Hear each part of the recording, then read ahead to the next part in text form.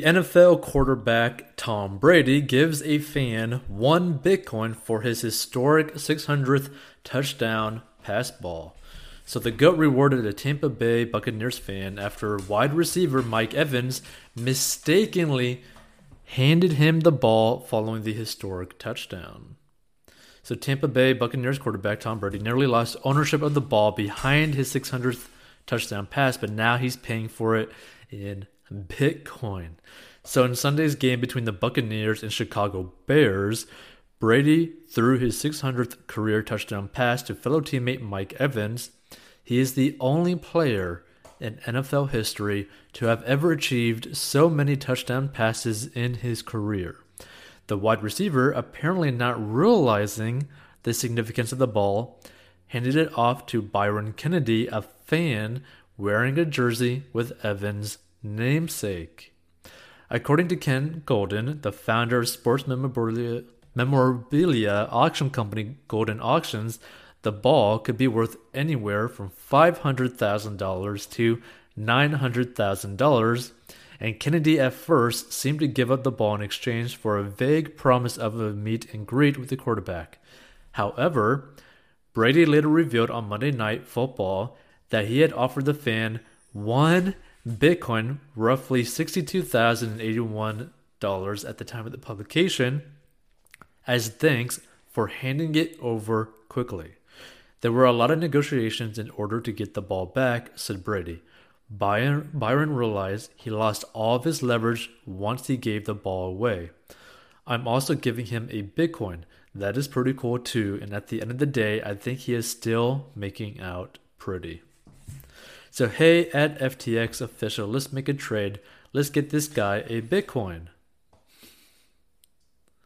And Tom Brady got his 600 ball back.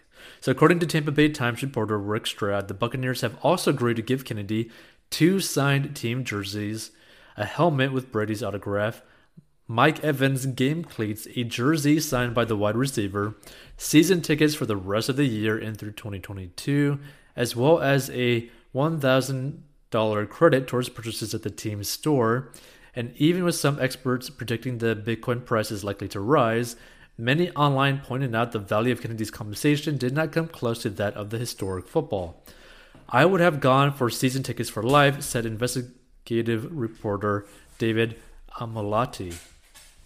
So Brady is one of many crypto-friendly professional athletes.